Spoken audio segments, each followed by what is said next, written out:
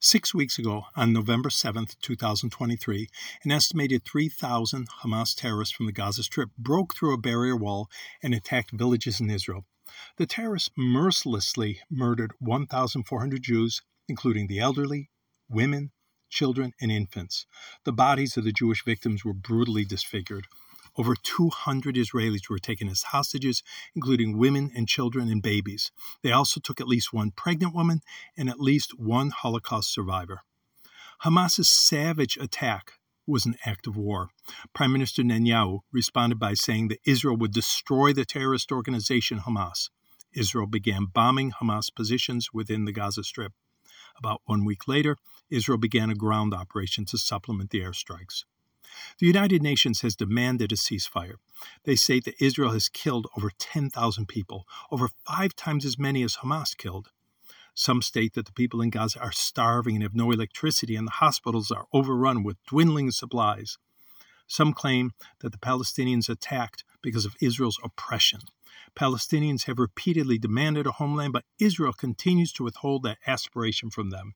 They continue to withhold the Palestinians' natural, God-given right, their own state. Some say that the Palestinians will live peacefully with Israel when they're granted an independent state. So why is Israel continuing with the ground operation in the Gaza Strip? Why is Israel refusing to a ceasefire? Why doesn't Israel give the Palestinians a homeland? And this will all end. Are the Palestinians fighting for a homeland? If so, which homeland? Today, we're going to examine the Palestinian demands for an independent state because this is related to Israel's continuation of the ground war. Without understanding the history of modern Israel, it is impossible to understand this war or the political situation in the Promised Land. In 1922, after World War I, the League of Nations, which was the precursor of the United Nations, assigned the British government with the task of establishing a Jewish homeland in the land which the British referred to as Palestine. The League gave Britain a directive and authority, a mandate to establish a Jewish state. The land in the Middle East became known as the British Mandate. The International Body of Nations applied mandates as a way of temporarily administering territories that were not self-governed. Great Britain was given jurisdiction over the land that now comprises Israel and Jordan. According to Jewish Virtual Library, the League of Nations decided a few months later, in September 1922, that the land east of the Jordan River would not be designated as part of the future Jewish state. The land east of the Jordan River was set aside for the Arabs who lived in the area. It would later become known as the Kingdom of Jordan. That land was 3/4 of the land that originally made up the British Mandate. So the Arabs not only were given a homeland out of the land designated as a British Mandate, they received the lion's share. This Arab nation would be in addition to the dozen surrounding independent Arab nations, and yet the Jewish people still had no home. In 1947, the United Nations voted to divide the remaining British Mandate into 2 separate nations, one for Jewish citizens, one for Arabs. This was after intense negotiations and demands by both Jews and Arabs. As the vote for partition drew close, it became increasingly obvious that the Arabs would not agree to any Jewish nation in the Middle East. The Jewish Virtual Library records that, quote, Jewish agency representatives David Horowitz and Abba Eban made a last-ditch effort to reach a compromise in a meeting with the Arab League Secretary Azam Pasha on September 16, 1947. Pasha told them bluntly, "The Arab world is not in a compromising mood. It's likely, Mr. Horowitz, that your plan is rational and logical, but the fate of nations is not decided by rational logic. Nations never concede, they fight. You won't get anything by peaceful means or compromise. You can perhaps get something, but only by the force of your arms. We shall try to defeat you. I'm not sure we'll succeed, but we will try. We were able to drive out the Crusaders, but on the other hand, we lost Spain and Persia. It may be that we will lose Palestine, but it's too late to talk of peaceful solutions." End quote. The Jewish people and the Palestinian Arabs were each offered about half of the remaining land of the British Mandate. The proposed land division for the 2 states appears, at first glance, to include very bizarre borders. In some parts, the Jewish homeland would only be a dozen miles wide. Again, the Jewish Virtual Library records these boundaries were based solely on demographics. The borders of the Jewish state were arranged with no consideration of security. Hence, the new state's frontiers were virtually indefensible.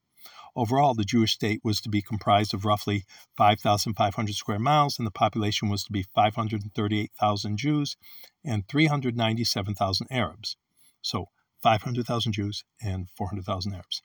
The Arab state was to be 4,500 square miles with a population of 804,000 Arabs and 10,000 Jews. Though the Jews were allotted more total land, the majority of that land was in the desert. The Jewish people accepted the United Nations offer. It was the only offer we had. The Arabs, however, declined. Not only did they decline, they declared war on Israel, as they had promised. The UN, we know the results of the war. Israel won that war of independence. The UN offer for a homeland for the Palestinian Arabs was over 75 years ago. That was not the only offer made to the Palestinians for a homeland. In 1993, President Bill Clinton presided over a White House ceremony as Israel Prime Minister Yitzhak Rabin and the Palestinian Liberation Organization's Yasser Arafat signed the Oslo Accords. It was a declaration of principles, indicating that Israel and the Palestinians would officially recognize each other as political entities. It required the PLO to stop conducting acts of terrorism and for the PLO to change its official charter, which called for Israel's destruction. The Israeli Knesset ratified the Oslo Accord the following week. However, the PLO did not ratify the Oslo Accord due to lack of support amongst the Palestinians. The Palestinian leaders refused to sign what Yasser Arafat had agreed to. They refused to say that they would no longer conduct acts of terrorism. They refused to acknowledge Israel's right to exist. In 2000, in the Camp David summit, American President Bill Clinton tried to negotiate a two-state solution. Palestinian leader Yasser Arafat, again, was offered 92% of Judea and Samaria by Israel Prime Minister Ehud Barak, as well as 98% of the Gaza Strip. In addition, the Palestinians would be given sovereignty over part of Jerusalem and the Temple Mount. Israel was offering about half of their nation to Palestinians. Arafat refused the offer for an independent Palestinian state. In 2008, Prime Minister Ehud Olmert offered Arafat 94% of Judea and Samaria. The remaining 6% of land, which had a significant Jewish population, would be kept by Israel. But another section of land would be given to the Palestinians in exchange for the 6% retained by Israel. Under the agreement, Jerusalem would be under international control. Again, Arafat refused the offer for a separate country. Arafat said that all the land of Israel was his, and he would not settle for anything less than everything. Israel had repeatedly offered to give about half of its nation to the Palestinians, but the Palestinians have refused.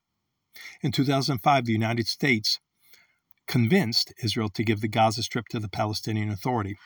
And for the past 18 years, since the Gaza Strip was given to them, the Palestinians have governed that land, the Gaza Strip. It's about 40 by 20 kilometers, about 25 by 12 miles. And since Israel handed over the land, the Palestinians have launched tens of thousands of missiles, rockets, bombs, and mortars at Israel. There have been 10,000 missiles launched at Israel in the past few weeks. Besides, over 1,000 this past May. There were 1,000 missiles launched last year and over 4,000 in 2021. There's seldom a month when at least a few missiles are not launched at Israel from the Gaza Strip. Many weeks we see dozens of missiles fired at Israeli towns. Not only has Gaza launched missiles at Israel, terrorists would secretly leave the Gaza Strip and attack, kidnap, and murder Israelis. The Palestinians built a tunnel system under the Gaza Strip to accomplish this. The tunnels would originate in Gaza, often in private homes or schools and in hospitals, stretch under the Gaza wall, and the tunnels would open up in Israel. Israel built a wall around the Gaza Strip because so many terror attacks were taking place on its people. So Israel's been attacked from Gaza repeatedly and frequently since Israel gave Gaza self-rule. And now they ask, please give us our own nation. Let's shift our focus to the present situation. On October 7th, 2023, an estimated 3,000 Hamas terrorists broke through the wall and left the Gaza Strip and invaded Israel. The Palestinian terrorists attacked Israeli villages. The terrorists beheaded children. They burned Jewish people alive. Some children were found with burn marks and straight lines on them, and it was determined at autopsy the children were put in ovens and burned alive. Because of the ashes that were found deep in the lungs of the children, the doctors determined that the children were still breathing when they were burned in the ovens. They were burned alive. They were not killed first. They were burned alive. Women were raped repeatedly. One woman was mass raped and then had her arms and legs cut off. 240 men, women, and children were taken hostage back into the Gaza Strip. 1,400 people, Jewish people, were slaughtered. Many of them had their bodies cut into pieces. Women were raped even after they were killed. One Hamas terrorist used a cell phone from one of the victims and called his family back in Gaza to let them know about his accomplishment. With great joy, the vicious terrorist told his father that he had killed 10 Jews. With excitement, he said, "I have blood on my hands." The father replied that he wished he could see it all. The terrorist then asked his father to hand the phone to the mother of the terrorist so that she could be proud of her murderer's son as well. The parents thanked their God that their son had slaughtered Jewish people. Hamas terrorists took videos of the attack using head cameras and posted films on the internet. They actually posted videos of their murders on web pages and Facebook pages belonging to the victims so that all the victims' friends would see the victims being tortured and mutilated and killed. Israel had been under attack from Hamas terrorists for years. Because of Hamas's despicable crimes, Israel realized that they must destroy the terrorist organization completely. Israel has been bombing the Gaza Strip and now has soldiers inside the Strip because they have been there destroying military supplies and seeking out terrorists. Many people have said that Israel has killed more people in this war than the Palestinians did. Why doesn't Israel stop now? They've got their revenge. Firstly, Israel has demanded that the Palestinians release all the hostages before the war comes to a ceasefire. Hamas has refused. In fact, the video was posted that went viral in the Palestinian-controlled parts of Israel, showing about a dozen Israel hostages, all small children in individual cages that you will put animals in. The cages are stacked on top of each other, and a man can be heard laughing at them. These cages are just about 2 feet high, so some of the children can't even stand up, and the man's laughing at them. Israel has stated that the video was made for psychological warfare. Israel has not been able to confirm that the Israeli children are actually being held in cages. Hamas has indicated they would let some of the hostages go, but not all. So does Hamas want the bombing to stop? Then let the hostages go. Also, Israel does not stop because the Palestinians have promised and vowed that they will not stop their war, regardless of what Israel does. On October 24th, Ghazi Hamid, an official with a Hamas terrorist organization, gave an interview to Lebanese TV. He said they are, quote, called a nation of martyrs, and they are proud to sacrifice their children as martyrs. Israel is a country that has no place in our land. We must remove that country because it constitutes a security, military, and political catastrophe to the Arab and Islamic nations, and it must be finished, end quote. He also added, quote, what happened on October 7th is just the first time. There will be a second and a third and a fourth because we have determination to resolve and the capabilities to fight, end quote. He said the occupation must come to an end. And the Lebanese TV interviewer asked for clarification. He asked, does that mean the annihilation of Israel? Hamas spokesman said, yes, of course. Another Hamas leader, Kahil al-Hayya, was interviewed by the New York Times. The terrorists explained that the surprise attack and massacre was necessary, an attack in which more Jewish people were murdered on that one day, October 7th, 2023, than on any day since Hitler's Holocaust in World War II, an attack that was proportionally 10 times deadlier than what the United States experienced in the September 11th, 2011 terrorist attacks on New York and its Pentagon. That attack was necessary. The terrorist added, quote, this battle was not because we wanted fuel or laborers. He added, it did not seek to improve the situation in Gaza. The battle is to completely overthrow the situation. The group's leader praised the operation, hoping it will set off a sustained conflict that ends any pretense of coexistence with Israel. Quote, I hope that the state of war with Israel will become permanent on all the borders, that the Arab world will stand with us. Quote. In the interview, the spokesman for Hamas said, quote, we are not ashamed to say this with full force. We must teach Israel a lesson, and we will do it again and again, end quote. Hamas has repeatedly threatened that they will continue to repeat the massacre, the attack that happened on October 7th. They will rape, they will kill women, they will burn children alive. It will happen again and again, and they've repeatedly said this. So some countries and individuals are demanding that Israel stop fighting now, but the leaders of Hamas vow they will never stop. They will repeat their monstrous slaughter of women and children. Hamas is classified as a terrorist organization by the United States and England and other countries. Hamas is funded by Iran. Hamas has asked Hezbollah to attack Israel from Lebanon. Hezbollah is another terrorist organization that is also funded by Iran.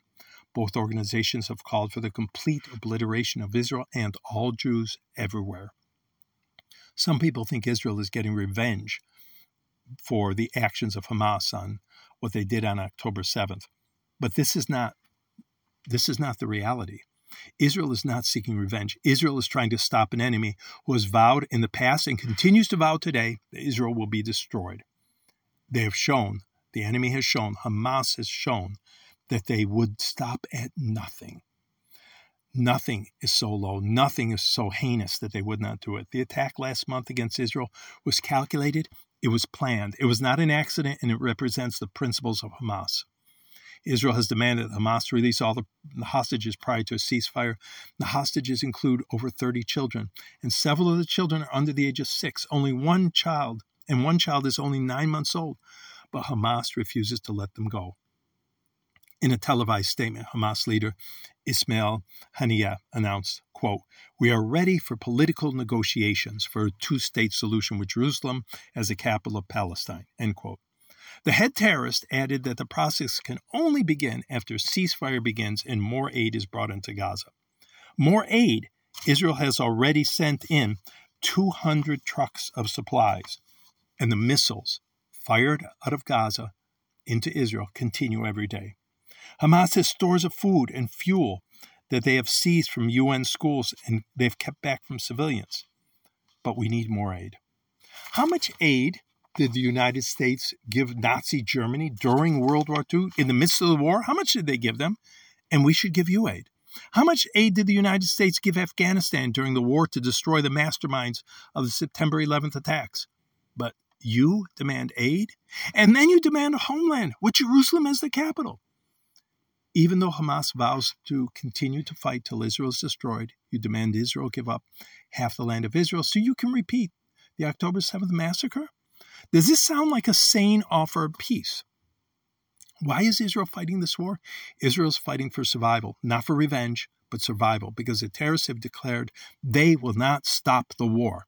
In previous wars, ceasefires were declared, and the terrorists continued to fire missiles at Israel even days after the ceasefire went into effect. Why don't surrounding Arab nations want to take in Palestinians? Lebanon did that years ago, and the Lebanese government was overthrown by the terrorists. For all practical purposes, the nation of Lebanon no longer functions as an independent nation. It is run by Hezbollah, another terrorist organization. Jordan has refused. Egypt has refused because they don't want their countries to be destabilized. Israel has blown up some of the terrorist tunnels. There are over 500 kilometers, 300 miles of tunnels under the Gaza Strip where terrorists hide their weapons and their chief terrorist. Egypt has blown up some of these tunnels in the past because they don't want the terrorists coming into their own country. And we should give you a homeland. We should give you half of our land. As it is, Israel gave Gaza to the Palestinians. And how were they rewarded? Tens of thousands of missiles have been launched at us. And if we give you some more land, if we give you half of our nation, what will happen? More missiles will come. You have already said you are not satisfied till Israel is obliterated, till all Jews are obliterated. We're going to turn to Romans chapter 13, verses 3 and 4. For rulers are not a terror to good works, but to the evil. Wilt thou then not be afraid of the power? Do that which is good, and thou shalt praise of the same. For he is the minister of God to thee for good. But if thou do that which is evil, be afraid, for he bears not the sword in vain. He is the minister of God, a revenger, to execute wrath upon him that does evil. Judaism teaches that God expects every nation to set up governments and courts to bring law and order. The Bible says governments were set up to protect the innocent and to punish the wicked. And that is what Israel is doing. That is why this war is continuing.